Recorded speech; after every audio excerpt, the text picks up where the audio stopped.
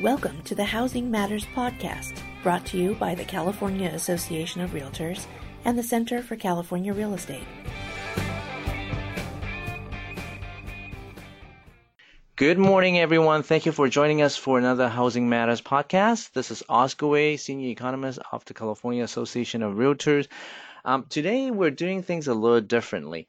Usually, I do the Housing Matters podcast with Jordan Levine, another senior economist at the California Association of Realtors.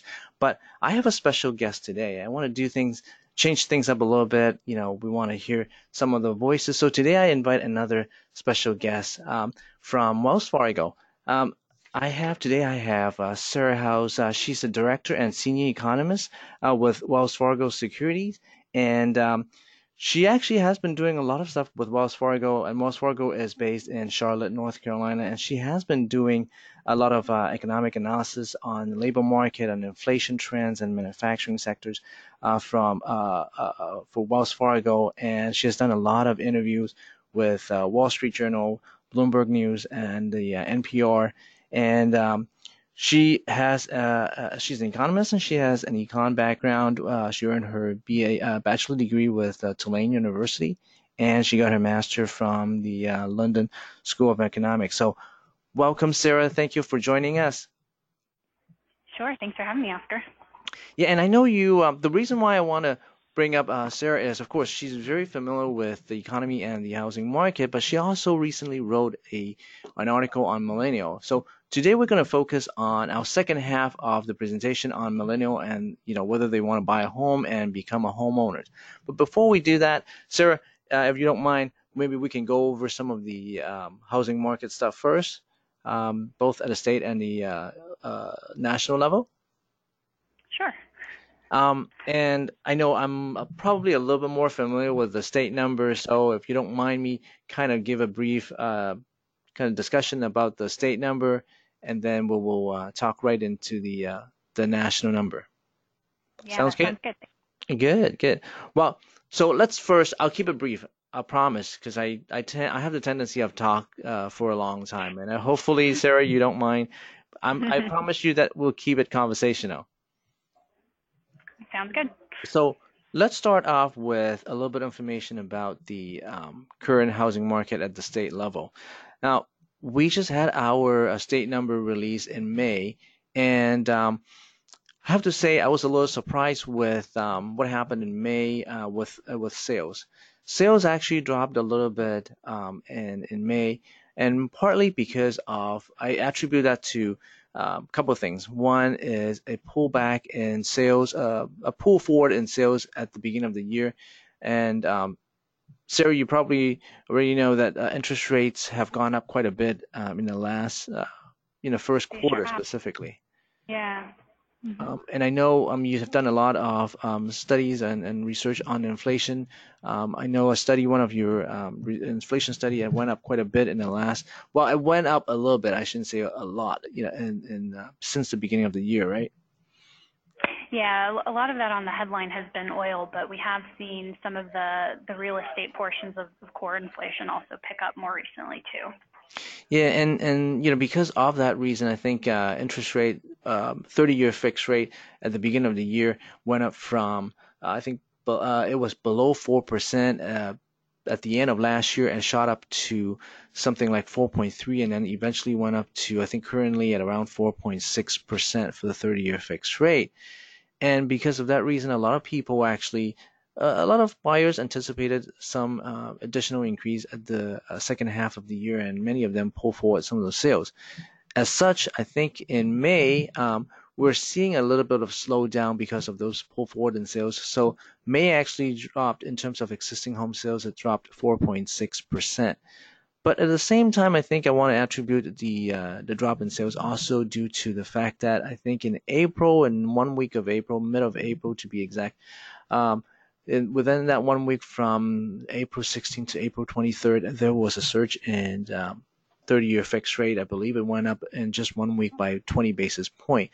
And in some of the analysis that I put down, I said that because of that 1 week of surge in interest rates, it's possible that people might have put off in closing their housing transactions within that month, leading to some delay in closing in May. Now, whether that is going to be that is really the case, we'll find out if we see a surge in sales in June. But it's safe to say that that might have an effect. But of course, we always said, drop in sales has something to do with supply as well. I know supply has been really tight, probably not only at the state level. At the state level, we have less than 3 months of supply, but at the national level, and I'll let Sarah talk a little bit about it in a few minutes, but I noticed that the national level, supply also went down quite a bit compared to, say, 2 years ago or so. And that, of course, I think we see a little bit of a reverse in trend in the last couple months in supply, at least at the state level, from, I believe, for the active listings, it went up in May by 8.2%. Now, whether that is going to be a trend, we'll have to see how it goes. I personally do not believe it will continue to increase by that much. I believe that there will be some increase in supply, though, in the upcoming months, partly because of seasonal change, partly because of people thinking that home prices have increased to a level where they may want to put their house up in the market. Now, talking about home prices, I don't know whether you guys noticed, we actually hit a new high for California. The state median price went up over 600,000 for the first time, and it eclipsed the last cyclical peak. Last cyclical peak was reached in May 2007 with a 594,000, and we just surpassed that number in the most recent month in May 2018, and we had a new median price of $600,860. That is a huge increase compared to last year. It actually showed a year-over-year percent increase of over 9% increase. I do not believe that 9% increase is going to continue for the next few months, but I do believe that we are going to see mid-single-digit increase in price continuing for the rest of the year. So I promise that I'll keep the state number brief. So let's talk about the national number. Because we have a lot to cover. Now, Sarah, I know you study the housing market at the national level. Mm-hmm. What do you think about the national market in general right now in the housing market? Well, like I think you're seeing in California, we have seen a little bit of softening more recently. So, for example, existing home sales fell in May. They're down about 0.4%, and that was the second month that we saw a decline. So a little bit of softening there. And part of that, I think, does tie into the inventory issues that you mentioned, Oscar. Uh-huh. Contrast to the state, though, inventory is looking even more constrained, at least in terms of the trend in the national market. So month supply of homes is a little bit higher than in California. So nationally, it's closer to 4 months. But we really haven't seen any turnaround in the inventory levels. So those are still down about 6% over the past year. And so with that tight inventory level, we're still seeing a lot of upward pressure on prices. So prices nationally, in terms of the median price for existing home sales, that was up about 5% year over year through May. So just that limited supply is definitely beginning to constrain sales, but also push up prices and continue to erode affordability, particularly when you couple it with the interest rate rises that you mentioned. Now, in terms of the near-term outlook, in terms of the near-term outlook, so it looks like that we'll probably continue to see that soft patch continue at least in over the next couple months, and that's because the pending home sales numbers we got in May, those were also down. So those tend to lead the existing home sales by about 2 to 3 months, just given the typical time it takes to actually close a contract. So it doesn't look like we have a turnaround at least in the near term, and I think it's really going to take getting those inventories and getting more homes on the market to see those sales numbers rise in light of the fact that we do have those higher interest rates. Got it. Now, I want to go back a little bit. you talk about, inventory. It doesn't seem like we are seeing any improvement in the near term at the national level. And if there is, it may be due to seasonal.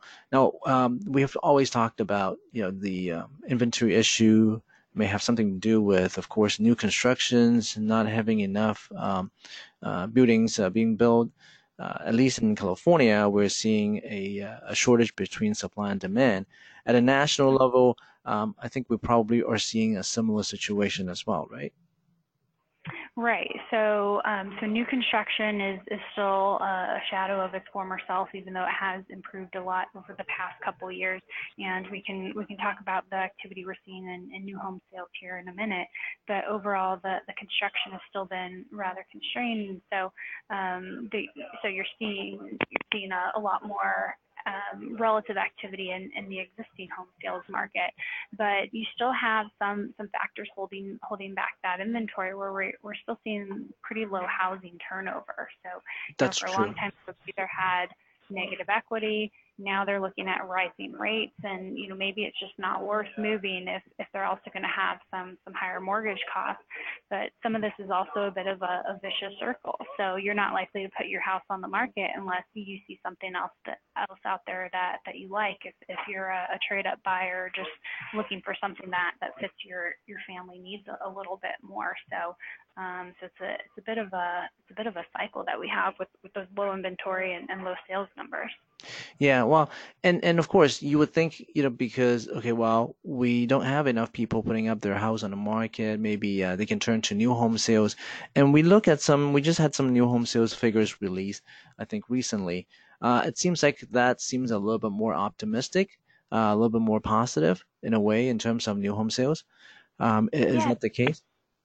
Yeah, so given the tight inventories that we've seen in the existing market and how that's put a lot of upward pressure on prices, it's made new homes relatively more affordable. So typical new homes still cost more than the typical existing Right. home, but that differential isn't as large just given the price pressure that we've seen on the existing market since there's just so little supply out there. So we have begun to see more of a shift to the new home market. So sales are up about 6.7% in May. So that more than reversed the drop that we saw in April. And it's a bit of a geographic story. So really what the parts of the country that are doing the best are the West and the South. And the South accounts for about half of all new home sales and new construction. And so we did see a big increase in May for that region. So that was part of what was driving that big increase there. So you still have some low inventories in terms of the new home market as well, but that's been not as big of a factor as it has been in the existing market. And you are seeing builders come back and focus more on single family construction rather than apartments. Yeah, and I mean, we have talked about in the last couple of years about how the rental market, apartment markets they're doing well because partly because of the housing affordability issue in California and other parts of the country, and people don't necessarily have the down payment to pay for a new house. Now, of course, at the national level, the median price is 250,000 or 260,000 or so. At the state level or in the West region, tend to be a little bit higher, and of course, people will have to save a little bit more. Now, that of course, it's if we are seeing more new homes being built at the entry level, that's great. But at the same time, I know for many of the builders, many of the developers, I can only say it for California. Many of the developers, because of the land cost, because of the construction cost, they may not necessarily build a lot of entry level home. So that brings Mm-hmm. me to the question of the affordability for millennials. I know you wrote something about that, and it's not Mm-hmm. I know the latest article that you released was not the only article that you wrote on millennial before. So give me a little bit of maybe an overview of what you think the outlook for millennial homeownership is. Are millennial being priced out of the market? Are they actually want to be a renter, want to be a homeowner? Maybe you can give me an overview first, and then we can dive into the specific question. Yeah, sure. So I think probably what we want to start with is, well, what actually is a millennial? So Right, I think right. with most generations, it's there's the definitions are a little bit fuzzy and there's no clear-cut one. But when we look at a millennial, so we use what the Pew definitions, the Pew Research Center, and so what we consider a millennial are those born in 1981 to 1997. So today in 2018, those folks are 21 to 37. So really just coming out of college, but all the way up to their mid, almost late 30s is what we mean by millennials. Mm-hmm. And so, this is a pretty wide group. But when we look at the overall outlook for home ownership in this group, there's been a lot of concern about whether they would ever have an interest in owning a home, even if they had an interest, whether they would have an ability to own a home.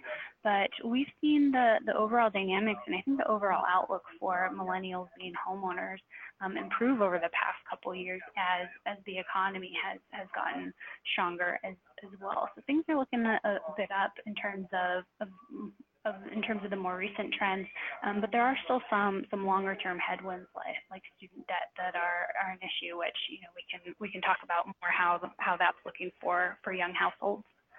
Okay. Now, yes, you're definitely right. There are definitely headwinds. There are things that we can talk about.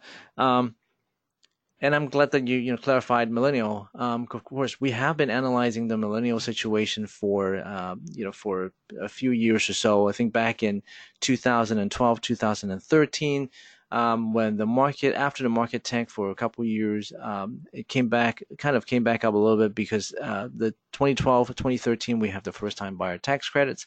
At that time, we kind of looked at it and said, maybe this is a price point. This is the time that some of the entry-level buyers, some of the first-time buyers can come in and pick up some of the houses.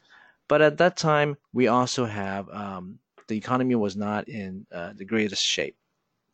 Mm-hmm. I know there are some factors that affecting millennials. Of course, many of them graduated during the time or maybe graduated from college at around 2009, 2010, and that affects their ability to buy a home. I know you mentioned a couple of things in your paper about the factors that affect millennial finances and home buying decisions. Maybe you can elaborate a little bit on what those two factors are and how that affect the housing buying decisions.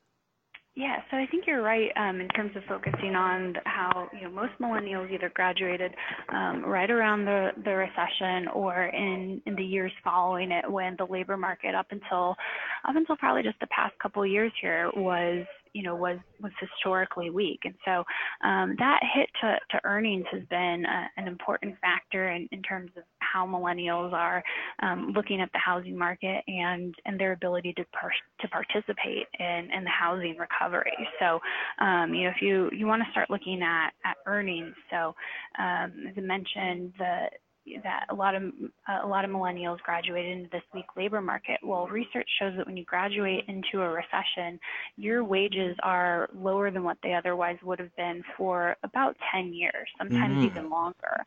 So it's not just that you weren't getting paid maybe as much as the previous, that maybe the class of 2008 wasn't getting paid as much as the class of 2007, but it's what that weakness early on in your career does to your earnings over really the next decade. So Right. if you think not only are you getting outright lower wages probably, but your annual wage increases that are maybe just cost of living adjustments or maybe merit based, they're not going to be as big.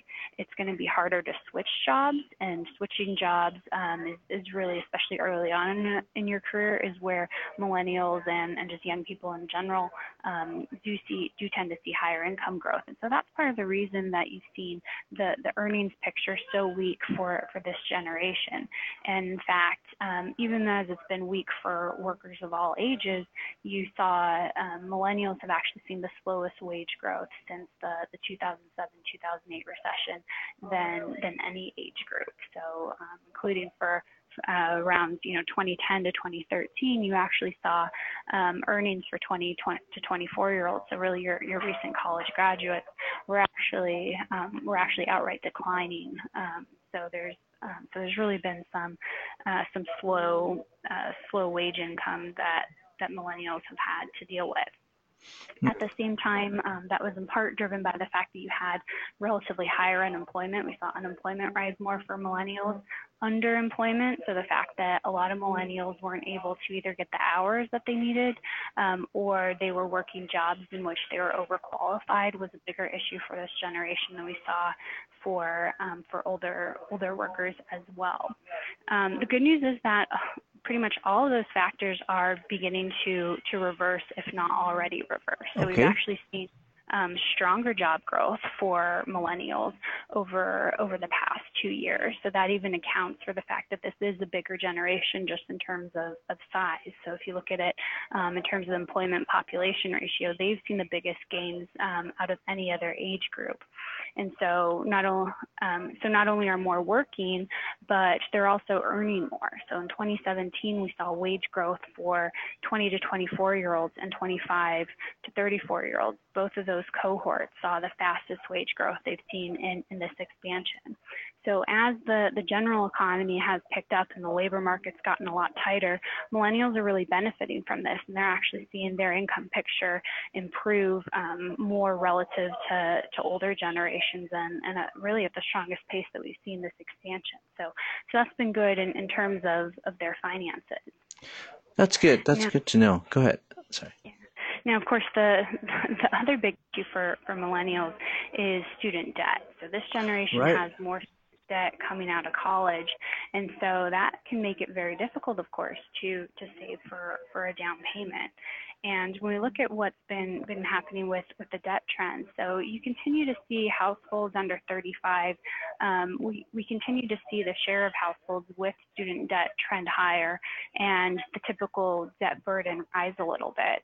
But the pace of that increase in terms of the actual debt burdens has been slowing. So it's still a big issue, but it's not worsening as much as we saw over the past couple of years.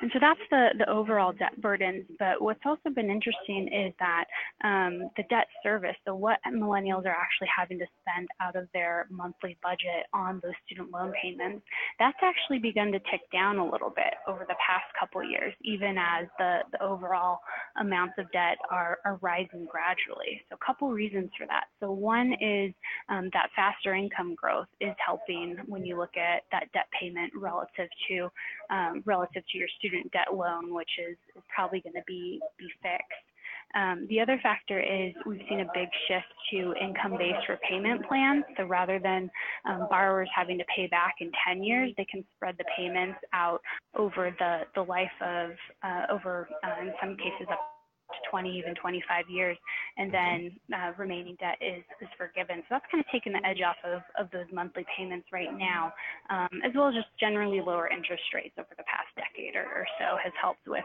the interest rate portion of that. And so that debt service is looking a little bit better, and so that's helping households maybe save a little bit more for that down payment, or not make their finances a little bit stronger in the current environment. Okay. Now you mentioned about student debt. Do you know what do you have an idea what the percentage is that millennials usually percent of income that they usually spend on the student debt or use on student debt? 20%, 15%? Oh, it's actually much lower in terms of what they're having to spend on a monthly basis. So if you look at what percent of income is actually being spent on student debt payments, in 2016 for households under 35, they're spending just a little bit less than 4% of their monthly income. So it's not nearly as high as, you might see some articles in the paper that kind of pluck out one anecdote. But at the same time, if you think, the national savings rate is only around 3%, that if you're having to pay an extra percentage point more of your monthly income towards those monthly debt payments, than maybe the previous generation was, that it is a meaningful increase when we look at millennials compared to prior generations. Yeah, and you mentioned 4%. Yeah, it doesn't seem like a really high number, but at the same time, I think it's more than just the ratio of student debt to income. But when you spend money, if you spend that 4 or 5% of money on a monthly basis, on paying off your student debt, at the same time you actually lose that 4 or 5 or 6% or whatever the percentage is for saving. So in the meantime, you can't really save up enough for your down payment. Mm-hmm. Exactly. And that's also been a challenge, where rent growth in this expansion has also been relatively high. So not only do you have the student debt payments, but you're spending more on rent. That can make it very difficult to save for that down payment. Yeah, and the down payment is when we talk about the housing affordability, of course, we typically focus on the income ratio to how much money you spend on a monthly basis for mortgage versus income. But at the same time, I think the down payment is a huge part of it. And typically, we don't put that into the housing affordability index, but that's a big part of it. Now you see that you said that earlier, that seems like it's improving. Things seem to be improving for millennial. Now, are you when you say improving, are we talking about financially, but also millennials are moving to the age, or moving into the age of, let's say, a little bit more older, and that's the time when they are getting married or forming family. So, are you talking about both the financial sense as well as their mindset of forming a family? Yes, so it's been on both sides. So, and I think that's been one of the issues in this recovery in general, kind of classifying millennials as they're never going to own, has been the fact that we're both going through a cyclically weak part of a cyclical weakness in the economy, but also you have that coupled with these longer term trends where millennials are pushing back these major milestones of marriage and having children. So, for example, today the average age of marriage for men is about 29 years old. Well, that's 2.5 years older and later than what Gen Xers were getting married at, and about 5.5 years later for boomers. As far as women having the age of their first child, so that's gone up about 2 years since Gen Xers, and 4.5 years since the baby boomers. And so if you think of those, marriage and when you start a family is really some of the major milestones of when you start looking at settling down and choosing a place to live on a more permanent basis.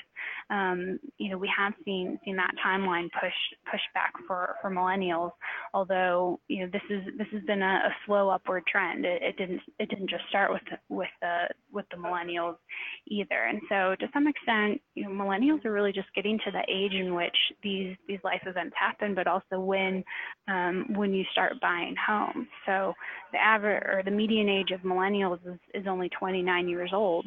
Well, the median age of a first-time home buyer is 32. So millennials are just now getting to the age of life where they're starting to look at buying a home, and so and going through these major life events. And so certainly think there's some room for improvement as they age up. Yeah, and I'm sure I don't have the number right in front of me for a millennial in California. It's even tougher because of how high home prices are in California. So the first time buyer's age as well as the age that a millennial will buy a home is probably a little higher. Now, I would guess that. yeah. Now, I want to bring up the issue with a couple of the issues that's currently affecting the housing market, and I wanted to get your take on how it might affect millennial households. A couple of things that affect the housing market, obviously, we talked about it earlier.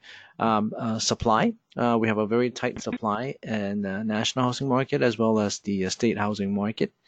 And then another Mhm. thing that affects the housing market is rising interest rates.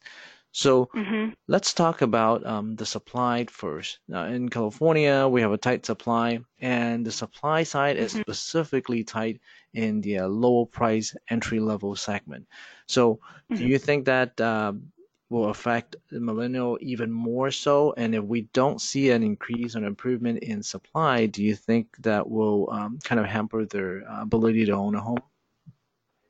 Yeah, so I think that's been one of the big challenges. You mentioned it in California, but that's been an issue nationally as well. As we see tight inventories across the board, but really it's concentrated in those entry level homes. So that was where a lot of the building was during the boom, and so you had a lot of investors come in and swoop up some of that excess inventory, and so now a lot of those homes are still being rented. And again, with the lower turnover in general, where folks just aren't moving up as frequently, that's really limited the supply side for those entry level homes. So with that lower supply growth, that's of course putting more pressure on prices, and Mhm. so it's exacerbating the affordability issue even more at the lower end than we're seeing in some of the aggregate numbers. So if we're seeing of course, home prices continue to rise, and if we're seeing rising interest rates, it seems to be continue to rise at a probably for the rest Mhm. of the year and maybe even for next year, probably for next year. Now, I think Mhm. our prediction is probably somewhat in line with Wells Fargo. That for the by the end of the year, we'll probably will see 30-year fixed rate hitting 5, maybe even higher, and maybe for 2019, it may increase by another 50 basis points, 75 basis point or so, depending on how inflation goes and also Fed funds rate. Mhm. So with interest rate not going back down, I mean, of course, we see some fluctuation. The last couple of weeks, we saw a little bit of Right. a decline, Mhm. but But on trend.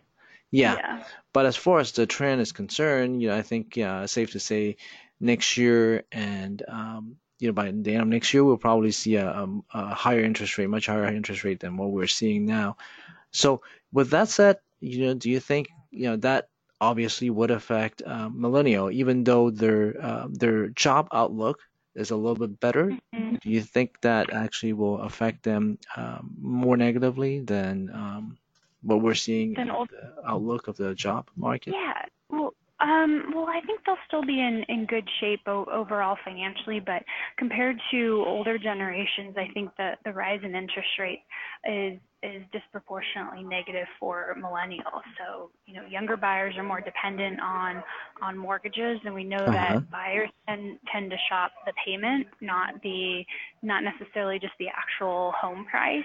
And so when they're looking at that payment, so not only are our prices continuing to rise with those low amounts of inventory, but then that interest expense portion continues to rise. And so if you're not a trade up buyer and getting a little bit of equity from your previous home, or at least pulling out potential down payment, that does make it even harder for those first time home buyers and younger buyers generally that are going to be more dependent on getting a mortgage. Hmm. And I've heard from some of our members, some of our realtors, that said, of course, millennials probably need help from their parents also, and some of them are getting help from their parents, maybe a little bit of help in terms of cash, maybe for down payment or so. Now, anyone who is listening out there, our realtors, our members, you definitely need to help out some of your kids in order to help them to get into the housing market. I know our home prices will continue to rise for the rest of the year, most likely for next year, maybe not as big a magnitude as we're seeing in the last couple months or so, but it looks like we definitely need some help, especially since interest rates are rising and millennial are having a tough time. And of course, we know that wage growth is improving, but it's not going to improve by 10%, or it's not going to rise 8 or 9% Right. on a on a systematic level. So it's hard to well, it's hard. I'm glad that um, I'm not a fresh grad right now, and because it's going to be a tough. Even though I think the outlook is much better It than is, yeah. I before. mean, it's definitely the best time to be graduating than any time in the past 10 years. So I think the picture is looking up for millennials. We've seen it in terms of fewer actually living with their parents. So Hmm. now I think a lot of millennials move straight to apartments after moving out from their parents' house. But increasingly, we're also seeing some go straight from their parents to owning a home, or part of the reason they have been living with mom and dad is to actually save for that down payment. So I think some of the numbers we're seeing in terms of percent living at home with parents isn't maybe as bad as it looks. And last year we actually saw that the share of 25 to 34-year-olds living with their parents actually declined. So it seems to be like we're taking a step in the right direction. That's good. And couple more questions before we wrap up. I know we're running out of time. But now I know you said the we talked about the outlook, the economic outlook is going to be a little bit better, and the millennial probably will continue to buy, and hopefully get some help from their parents. And now for many of the millennial, we talked about. A lot of the millennial that I understand, they of course they want to live in major metropolitan area. Do you think, because of the home prices situation, are you seeing at the national level that people are actually moving out, or are millennials moving out to suburban area, or are they actually staying in the more city level urban area? Yeah, so we actually are seeing households, young households, but households in general, beginning to move out more towards the suburbs. This is actually a trend that started a couple years ago, even as I think a lot of folks were talking about just, millennials only want to live in cities. But we really started to see it a couple years ago with the older millennials, so those over the age of 30, the ones that were most likely to be married, having children, and actually at a point in their life where they're looking at owning a home. And so we have seen that migration out to the suburbs that we've seen in previous generation. It looks like millennials are doing that too. And I think just given some of the affordability issues, particularly in closer to center cities, are especially making millennials look a little bit harder at that. Yeah, we like. I mean, I can say it for the Bay Area, for example. A lot of people may not be able to afford to live in San Francisco or maybe even Santa Clara, and they move a little further out. So that out migration is definitely there, and I think the housing affordability issue is definitely playing a role for millennial moving out a little further. Um, but it sounds like, based on, our discussions, based on what you have, you're telling me that, we should be still we should still be very optimistic about, what's going on. Of course, it might be a slow trend, but it looks like, because their wage growth for millennial is improving, and they're getting to their age where they need to form a family and buy a house. We should still count on many millennials being homeowners, right? Yeah, I think certainly it's trending in the right direction, even though if longer term their millennials' relationship with housing is going to be a little bit different than it was for Gen Xers or baby boomers, just given that it is going to take them a little bit longer to get into a home, given those student debt burdens, as well as just those later life events, which we talked about. That's good to know, and that's very encouraging for the real estate industry. Anything else you want to add to the millennial and their mindset on homeownership? No, I think that's great. Great. Well, thank you, Sarah, for joining me for the Housing Matters podcast, and I'm sure. Um, this time we talk about millennial. Maybe next time we can talk a little bit more about some other things regarding the economy and the housing market. But I Sure. think it's a great discussion, and I would love to invite you back in the future if that works for you. Yeah, that'd be great. Let me know. Thanks. Thank you, Sarah. Well, thank you everyone for listening in and tuning in. And we definitely will have another update. We'll have another Housing Matters podcast in a couple of weeks or so. So stay tuned. And next time we'll probably will talk a little bit more about the June data, and also this time we really didn't have a chance to talk about the economic update or economic outlook, but rest assured, next time we will tell you a little bit more. Thank you very much for joining. Until next time, have a great weekend, everyone, and I'll talk to you again next time. Bye bye.